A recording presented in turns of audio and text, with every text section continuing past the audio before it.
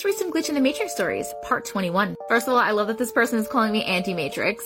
Second of all, the person that submitted the story really wants to know everybody's theories on this. So as usual, I'll be tagging them, but make sure that you tell the theories in the comments because they'll be checking. I live in a very small town in South Georgia. Several years ago, my friend needed a ride to a larger city about half an hour south of us.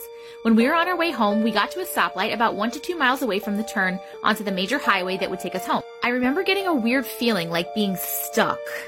I remember hearing my friend talk, but not being able to understand what he was saying. I remember accelerating once the light turned green, driving the 1 to 2 miles to the highway, and then turning onto the highway. The second I turned onto the highway, we were right back at the stoplight 1 to 2 miles back the way we just came.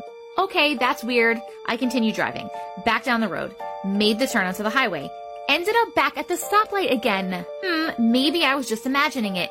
Kept driving and turned onto the highway for a third time. Immediately back at the stoplight. This went on for probably close to an hour. What? Accelerate at the stoplight, drive 1 to 2 miles, turn onto the highway, back at the stoplight. Over and over and over and over. Eventually, I came back or woke up, or whatever you want to call it, halfway between the stoplight and the highway, and when I turned to the highway, I was finally able to keep going. The whole time, my thoughts were really slow, like they were wading through molasses. I could barely form a coherent thought, and I couldn't speak at all. I was scared to death, thinking I was going to be stuck in a loop forever and that it was never going to end. When I asked my friend about it, he didn't remember anything unusual happening. He didn't remember much at all. I wasn't on drugs or any medication at all. I've never had any mental disorders, but maybe I had a hallucination. I don't know. I would have freaked out. What do you guys think happened? Short Cast Club